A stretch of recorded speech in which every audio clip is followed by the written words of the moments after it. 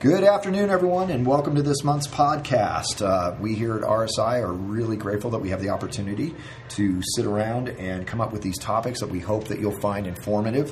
For this month's podcast, I am really excited to have our RSI training team with us. And in the room, we've got Mark, Michelle, Brian, James, and Dave, and Catherine. And on the phone here, we've got Sydney as well. And this month, we were sitting around and we were looking up topics, and we were throwing around a bunch of ideas. And we decided that with year-end coming up, we were going to focus on the things that you need to be doing successfully to set yourself and your business up for a prosperous new year. This month, our list is going to be made up of some of the best operational and financial practices that are made up from what we see I'd say arguably our best clients doing day in, day out. This list is also comprised from what our friends at the state and federal revenue agencies say that we need to be doing, so not to find ourselves on the rear end of an audit. Since this is the festive time of the year, I thought that we bring like I said, we bring the RSI training team in with us to do this podcast. Good afternoon, everyone. Good afternoon. Hello. Right on. All right, so let's get beginning here, and let's start with our operational to-dos that will make next year one where we can find ourselves in control of our businesses versus being controlled by them. We always talk about being proactive versus being reactive, and I think that these operational to-dos fall in line with that strategy. These are the operational best practices that are utilized by our clients who day in, day out demonstrate a superior ability to take care of their guests, their teams, and slam money to the bottom line. Would we all agree? Absolutely. Yeah, absolutely. Here. Right on.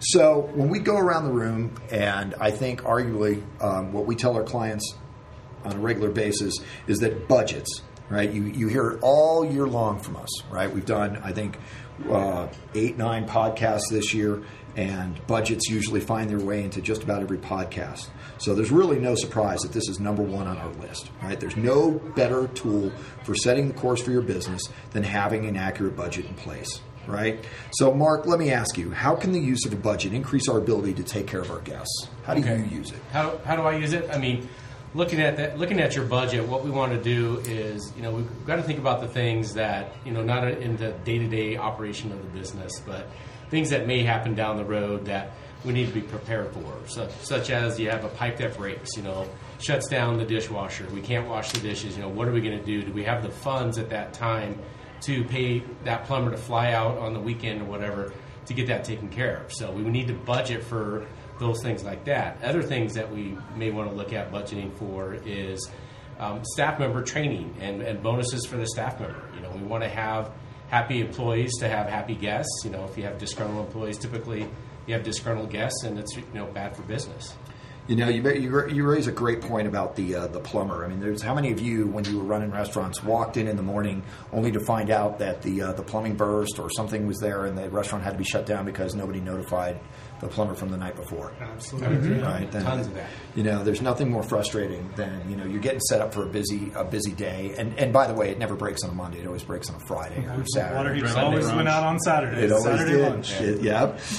And it was always the week where you were rolling on a really good week. You were like 11% up in sales, and then suddenly there went your week because Right. it was out. You're handing out movie cards for all your disgruntled guests, right? Or maybe that was just me. So there we go. So Dave, let me ask you a question. How does the budget enable us to better take care of our team members? It's a good question. In most states, at the beginning of the year, minimum wage increases will happen. If you're working on trying to run some employee incentives, just being able to be planned ahead and be prepared for those types of things to really reward your team for the hard work that they give you. Budgeting in some wage increases that may not be state mandated to be able to take care of some of those key employees and being able to make sure that you have that planned for it ahead of time. I think you raise a good point. I mean, most people don't draw the connection between taking care of the team and what we call cost of acquisition. Right? Cost of acquisition of new team members. We've heard a lot. Or let me ask you guys a question. Have you guys heard from your clients about how hard it's been to hire, especially back of the house team members? Here in Denver especially, yeah. Slim pickings right now. It is. So I think that,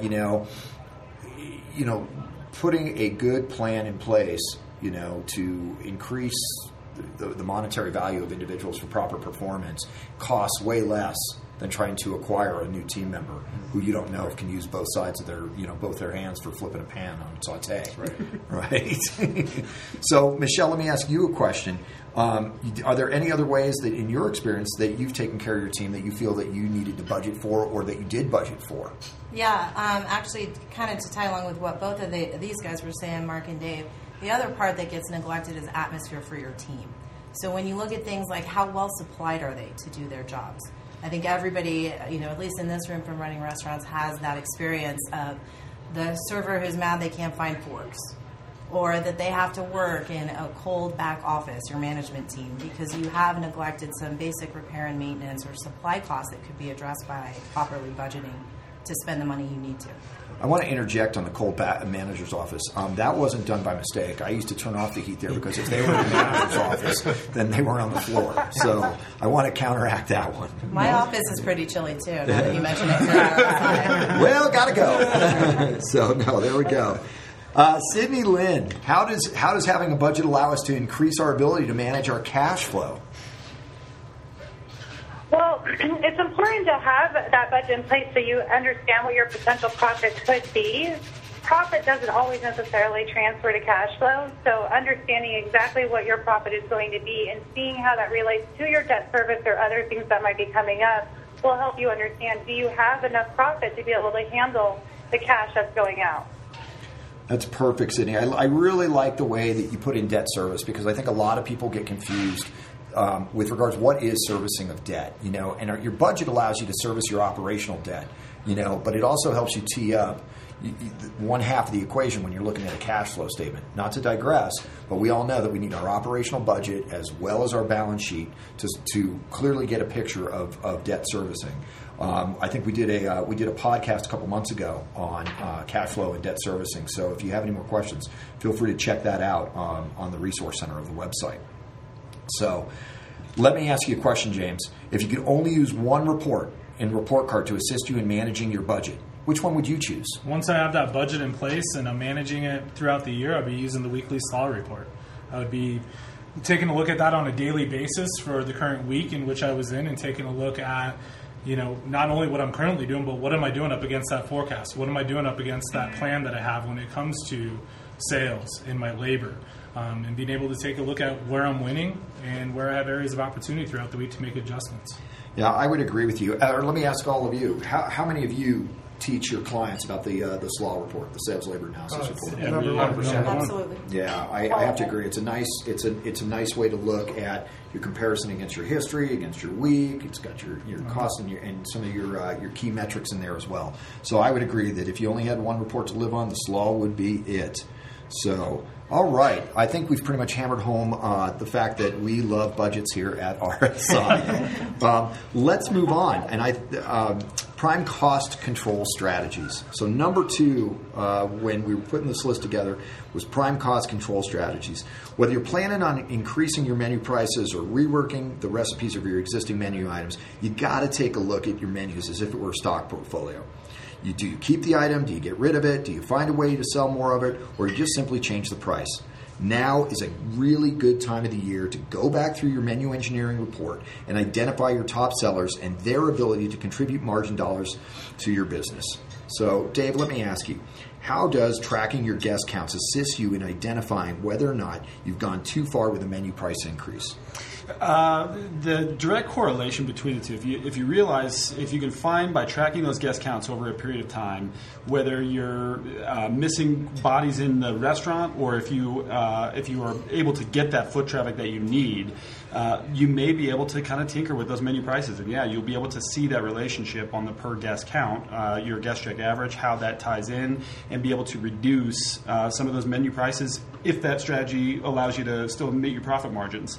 If you're still able to meet your overall food cost objectives or report cost objectives. I think simply put, Brian, let me ask you a question. If you and I are working together and we were staring at a report and we saw that our guest check average went up by $2, and we were looking at our guest counts, and our guest counts were trending down by, let's say, 6% or 30 guests a day. What would be some of the ideas that would run through your head about our menu price increases? Yeah, that would be a red flag to maybe you went a little too far with the menu price increase. I think that's exactly what you would want to look at to gauge whether or not that menu price increase was a good choice or not. No, I agree with you. So Michelle, let me ask you a question. When you have a menu item and you can raise the price and you don't lose guest counts, what is it about that menu item that they say that it has price what? Elasticity. Oh, good. I just wanted to make sure that I steal your word every day. There you go. I'm just making sure that I still have a franchise or right on that word.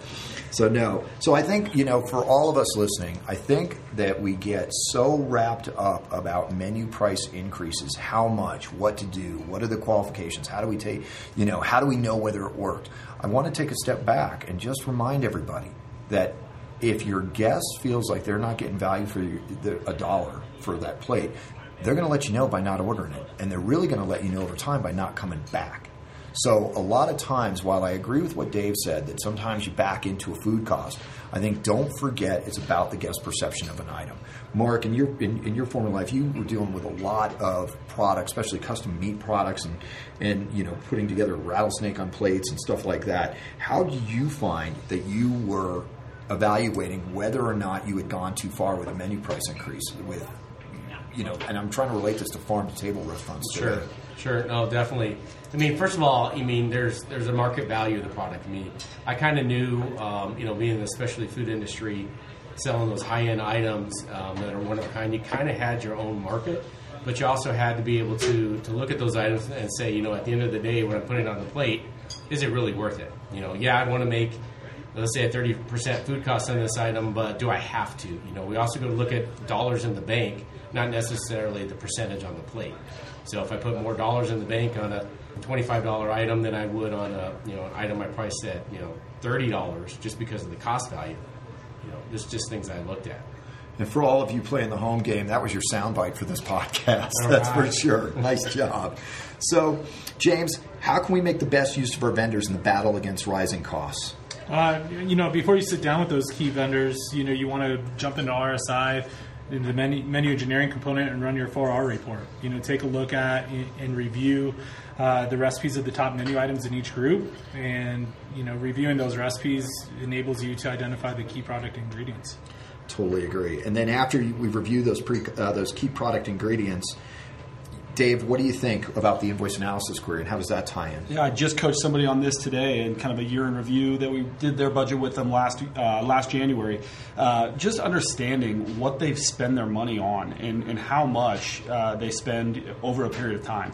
I love that report for one GL over the course of a year to really be able to dissect and understand how many pounds of ground beef they ordered last year, that they invoiced last year, so they know, hey, vendor, this quarter I'm willing to purchase this much because I know how much I spent last year. Just being able to be knowledgeable about exactly what their purchases are is the key part of that report. I totally agree. And then this way, I think we all agree that it's very important that you engage your vendor partners in to a monthly meeting where you can sit down and speak intelligently with them about the various strategies for your players, including the menu items that you can't live without. We call those the franchise players. It's the possibility of product substitutions, recipe enhancements, anything that we can do, including raising the menu price. The different strategies. It isn't cookie cutter, right? Co-branding was something that came up today too. With a lot of the farm-to-table concepts that we're seeing, is put the farm's name on there and see if they won't work with you on the price too. That was just another thing that came up today. That's a great idea, and you see that. I think we all see that when we go out. When they put the Neiman Ranch logo on there, or when they put the Kraft logo for macaroni and cheese. It's the best, right? You mean farm to table's not macaroni and cheese? I've been lied to. All right, I think we've nailed the operational to-dos. I think let's go ahead and let's look at our financial to-dos. These are not always a fun topic for the operator. However, I think we'll all agree that they're very critical nonetheless. Financial accuracy is what makes our best clients successful, right? Here's a fun fact for you, all right? Every year, we experience watching roughly 15% of our existing clients open brand new restaurants. That's roughly 150 restaurants. So what we do here is we obsess on why are they doing it? How are they able to do that? And when we review the operational and financial health of these clients, we always find that they have got budgets in place, they've got quarterly goals, they run weekly manager meetings, they've got employee handbooks, and then they also have less than 10 bank rec questions per period, right? They perform operational reviews with their RSI training team, and they also have below average workman comp claims. We don't find that the best clients are only the best in one stat category. We find that they are consistently the best in all categories. So that's something to strive for everybody who's listening today, right? So, once again, largely due to the fact, right, that they have typically associated dates with their financial tasks, all right? So in the spirit of checking things off our list, let's take a look at some of the financial to-dos. So, Michelle, why don't you tackle a balance sheet review for us? Okay. Well, when the first couple things that we would look at in a balance sheet review, especially at the end of the year, are balances that got out of whack or can't be explained. Usually, from the training perspective, we're always helping our clients figure out what went on with their house bank. So that 1030 is a big one, as well as that credit card liabilities. Credit cards should be treated the same way that the bank reconciliation reconciles everything that happens in your bank account, all of the activity. So for those throughout the year who were just recording charges when it was handy for them in bulk, going back and figuring out how to match up the liability on the balance sheet to what's actually on their credit card statement can be a challenge. That's a good one. So let me ask you a question, Mark. What do you think some of the best practices are for keeping the house bank in check? Well, number one thing for me is, I hear so many clients, they go do some paid outs or whatever, and they just kind of throw it in the safe. And then one day they decide to reconcile the safe, and they're short money or whatever, or they can't find half the paid outs or whatever. Do it daily or do it weekly. Get in that practice of recording your expenses when they happen. It's the same thing with anything else that you purchase, that cash transaction. Other things, we were talking about is possibly doing tips on checks instead of paying the servers every night and having to have a million bank transactions going down and getting some cash. Just put tips on checks and deposit 100% of your cash for the day. Just make things a little bit easier. And then lastly, make sure you look at the balance sheet and the balance. So reconcile that balance with your safe on a weekly basis. A good surefire way to know that your house bank's out of whack is what? Who wants to take the Pepsi challenge? Dave? If there's any sort of decimal point with change in the amount that's on your balance sheet, it's wrong. Exactly. All right. Very rare. Yep. Nobody levels their house bank to $832.73. Right. So, Brian, let me ask you a question. We talk about prepaids and accruals, and when we always talk about them in here, we always frown, right? So, I know when we're doing balance sheet reviews, clients that are using prepaids and accruals typically have problems. So number one, why do we discourage the use of prepaids and accruals? And what's a better way, number two, for them to get those estimates that they're looking for? Yeah, I think we discourage the use of prepaids and accruals because that's what happens during the balance sheet review. That's what we see get the most out of whack. It ends up creating more work for you. It gives you a poor view on where you're at in a cash flow perspective. I think to the second part of your question, really the what we recommend is a budget. I think a budget's a much better way to kind of keep tabs on where you're at and go forward and anticipate those expenses that are coming up. You got it. I just wanted another way to weave budget into this conversation. I had a feeling that. Yeah. So, prepaids and accruals. Once again, we've done a podcast on prepaids and we've addressed them there. So I don't want to go back into it. But the major focus: prepaids and accruals get out of whack as often as anything. And if you really want to estimate your expenses, the best way to do that is to do it on a budget. All right. So there's another little trick, and Michelle was talking earlier about credit cards and credit card reconciliation. Right. I'm a huge fan of daily discount. Right. Once again, credit card expenses and credit card fees are some of the largest that most of our clients see. So when you're doing a balance sheet review, right, and we're looking at credit card fees, I like doing daily discount, right? Does anybody want to take the challenge of what daily discount is? You guys feel comfortable, or do you want me to lean right into it? So, I got it. You got it, Sid? Knock it out.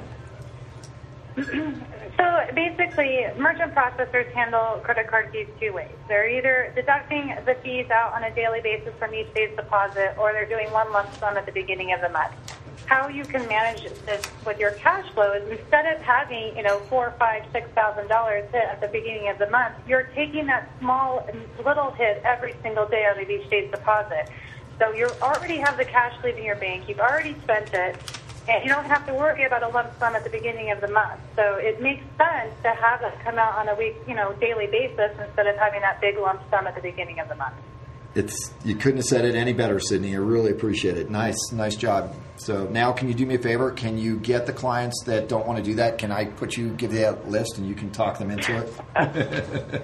It also relates back to cash flow. It's a better way to net down your P&L on a daily and weekly basis. All right. So number one, financial checklist.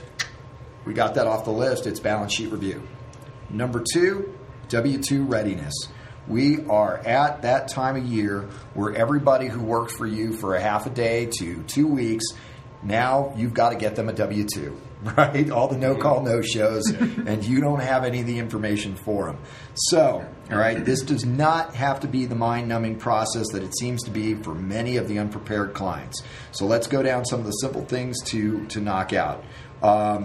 Dave, what do you got for the first one up on the list? First thing, just double check and make sure to the best of your ability, and I know some people move and don't tell you, email addresses are updated, employee addresses are up to date, as much as you can possibly get done, and start to review those employee profiles in RSI.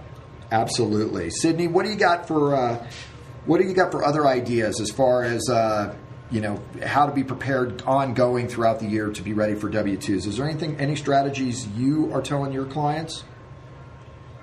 Well, I think the main key is just getting your employees comfortable logging into shifts. Like, do they even know what shift is? Are they logging in? Do they know how to update their notifications and verify that they have a correct email address and the information in there is accurate? So first and foremost, making sure your employees know how to log into shifts, know how to access their pay stubs. What's an employee ID number? I don't know. Take a look at my pay stub. So it's making sure that you're training your employees and making sure they have the knowledge to be able to, understand and access that information. And quite honestly, what I would do at the end of the year, probably come December 1st, we have a really great document in Shift Solutions. That's an employee information sheet. Go around and pass it around to every single one of your employees and have them fill it out again and see if you've got all of the accurate information living in the profiles. It's a great opportunity. W-2s are a wonderful opportunity to check all your HR files and just to cross off your list. Also, just to let everybody know, each year we put up under the alert section, we put up a great W-2 checklist on the site, right? It's got all the information that you need, both in English and in Spanish, to provide to your employees on how to log in, or if you're an administrator, how to download the W-2s and hand them out or send them out to your team. So just as a reminder, that list is coming out, or that checklist rather, is coming out over the course of the next week or two. All right, first financial one off our list was balance sheet. Second one off our checklist was our W-2 readiness. Let's move on to 1099s, right? Another one here. So, Michelle, why don't you go through some of the 1099 stuff as far as what they are and how we deal with 1099s. So if you have a vendor who came in and performed some kind of service in your restaurant and that's more than $600 for the year, you may need to provide them with some tax information that RSI can help you do. So around December, from the end of November, you're going to see that pink box alert that's telling you that we would require this information to do so. So make sure you have the social security numbers and all the information from those vendors and let RSI know ahead of the time proactively that you would like us to prepare those forms if you do. You nailed it. So, the 1099s, we can obviously prepare them for you, or you can drive yourself crazy by trying to do them yourself. And your time should be spent in revenue-producing activities. So, step one, get the Social Security number or the FEIN number for the individuals that you've selected that should receive 1099s. Number two, reach out to RSI and go ahead and have us do them. Please note, though, that there is a deadline, and it will be on the alert for when we need the information for the 1099s. If we receive the information after the deadline, there are applicable fees that will apply. So I guess that's why I said applicable. All right. Well, moving forward to one of our big items that is usually the undercurrent to check off your list is bank reconciliation and the 7860 account. Dun, dun, dun. I wish I had the theme for the Darth Vader Star Wars, right? So bank rec and 7860. Mark, why don't you tackle bank rec and 7860? Well, basically, it doesn't exist. We'll just say the 7860 account should never be there the on best financials. anyway, That's right. If you happen to see that, then that means you've ignored many attempts by us to get your bank rec questions answered. So, best practice is to get those answered in a timely manner. Limit the bank rec questions that you would have on a monthly, going soon to go to a period basis, starting the first of the year. But just going through. I mean, cross your T's, dot your I's on a weekly basis, and then bank recs are easy. You're not having to figure out what happened a month ago, down the road. You're just looking at last week. Well, and to take a step back on 7860, 7860 is a dumping ground. We joke that it's the land of misfit toys. 7860 is where we put all unreconciled transactions that a client chooses to ignore. Right? It goes into an expense category. And the reason that you never want to see things in there as well is if you have any type of manager bonus program, your manager bonus program should be tied to some form of financial accuracy. So if they are not reconciling expenses and they are not truing up your financial statements at the end of each period and you're paying them a bonus, shame on you. That's it in a nutshell. There really should never be anything in the 7860 account. I've been asked sometimes, what is it that goes in? Like, what are the common things that we see in 7860? James, you want to knock out some of the most common items that we see in 7860? Yeah, absolutely. I would say first and foremost, the debit card usage. So going out and using those check cards. I'd recommend just if you have check cards, take them out of your wallet and cut them up, because those aren't getting recorded in the system. Yeah, that's a message for all of us personally as well. See, the problem with debit cards is that individuals, for some reason, there's like this predisposition that debit cards don't have to be recorded through your accounting system. Right. And so we see it on a regular basis. So, Brian, what's another one that we see that shows up on 7860? Yeah, quite simply, checks that aren't being put into RSI. Are you checking before you submit your accounts payable and sorting by check number so that you make sure that everything's in there? There's really no excuse for checks not being entered in. You have that. You can see if a check number gets skipped. That should raise a red flag, and you should go back and research it. Yeah, and checks that aren't recorded in RSI can also lead to fake vendors that somebody tried to put into RSI that happen to be so-and-so's cousin, right? And Sure. And also, when people steal, they almost always steal in whole numbers. So when those checks are made out to $150 to $200 to $250, right? That's usually a giveaway. The other thing too, that when people steal and they don't get caught, usually within a month or two, they give themselves a raise. So always count on that. Michelle, what do you see as being another item that usually shows up on 7860? I would say discrepancies in deposits is a big one. They're a little bit more difficult to research, especially when they come from sales, and could be present a challenge for a client to say, I'm not going to answer that on the bank rec. It would require me figuring out what happened on what day of sales. But it also opens the door to what we were talking about earlier, and that's fraud. Do we have a cash handling issue in the restaurant if deposits aren't hitting the bank the way that they should have? That's a great point. And I also think when you're trying to tie out any type of deposit shortages, remember, report card is the source data. So every once in a while, take a look at your transmittal and then go into your report card and make sure the numbers tie out. And if they don't tie out, so for example, your comps are less on one than it was on the other, your sales are less on one than they are on the other, then pick up the phone and call your RSI trainer, because all of you guys know how to help somebody go and research these. So lastly, Dave, what do you got? Stale dated checks, whether they're AP or payroll, commonly end up in that 7860 account or just on bank recs as a whole. Stale dates, double checking with your vendors, making sure that if you cut them a check and you don't have a copy of it, that they are cashing those checks. Same thing with employees.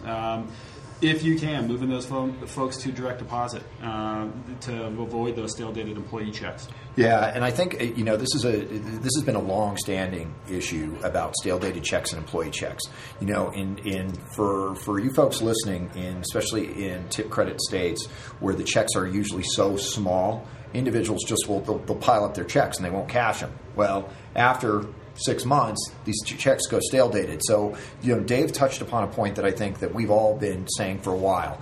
Is you either put the charge tips on the checks, or B, start doing direct deposit and remove the non-revenue producing activity of managing stale dated checks. So great job, you guys. So let's take a quick step back. On our financial to-dos, we've got our balance sheet, we've got our W-2 readiness, we've got our 1099s, knocking those out, and we've got getting everything out of 7860. But Mark also pointed out that you should never have anything in 7860 to begin with. So I totally agree. Well, folks, is there anything else that anybody has that you want to round table before we wrap this up? I think we did. You guys covered did just about awesome. everything. I think we did. Yeah. Well, there you have it. From our mouths to your ears, our year-end operational and financial tools that will assist you in having the best shot at achieving your goals for the upcoming year. I'd like to really thank the RSI training team for joining me this afternoon. And from all of us at RSI, we'd like to wish you a very happy holiday season. Thank you for your continued trust in us. And please remember, if you ever have any questions or comments regarding this or any of our other podcasts, blogs, webcasts, anything, please don't hesitate to reach out to your RSI operational trainer, accountant, bank reconciliation, or tax team member. Please take care and have a wonderful holiday season, and we'll see you next year.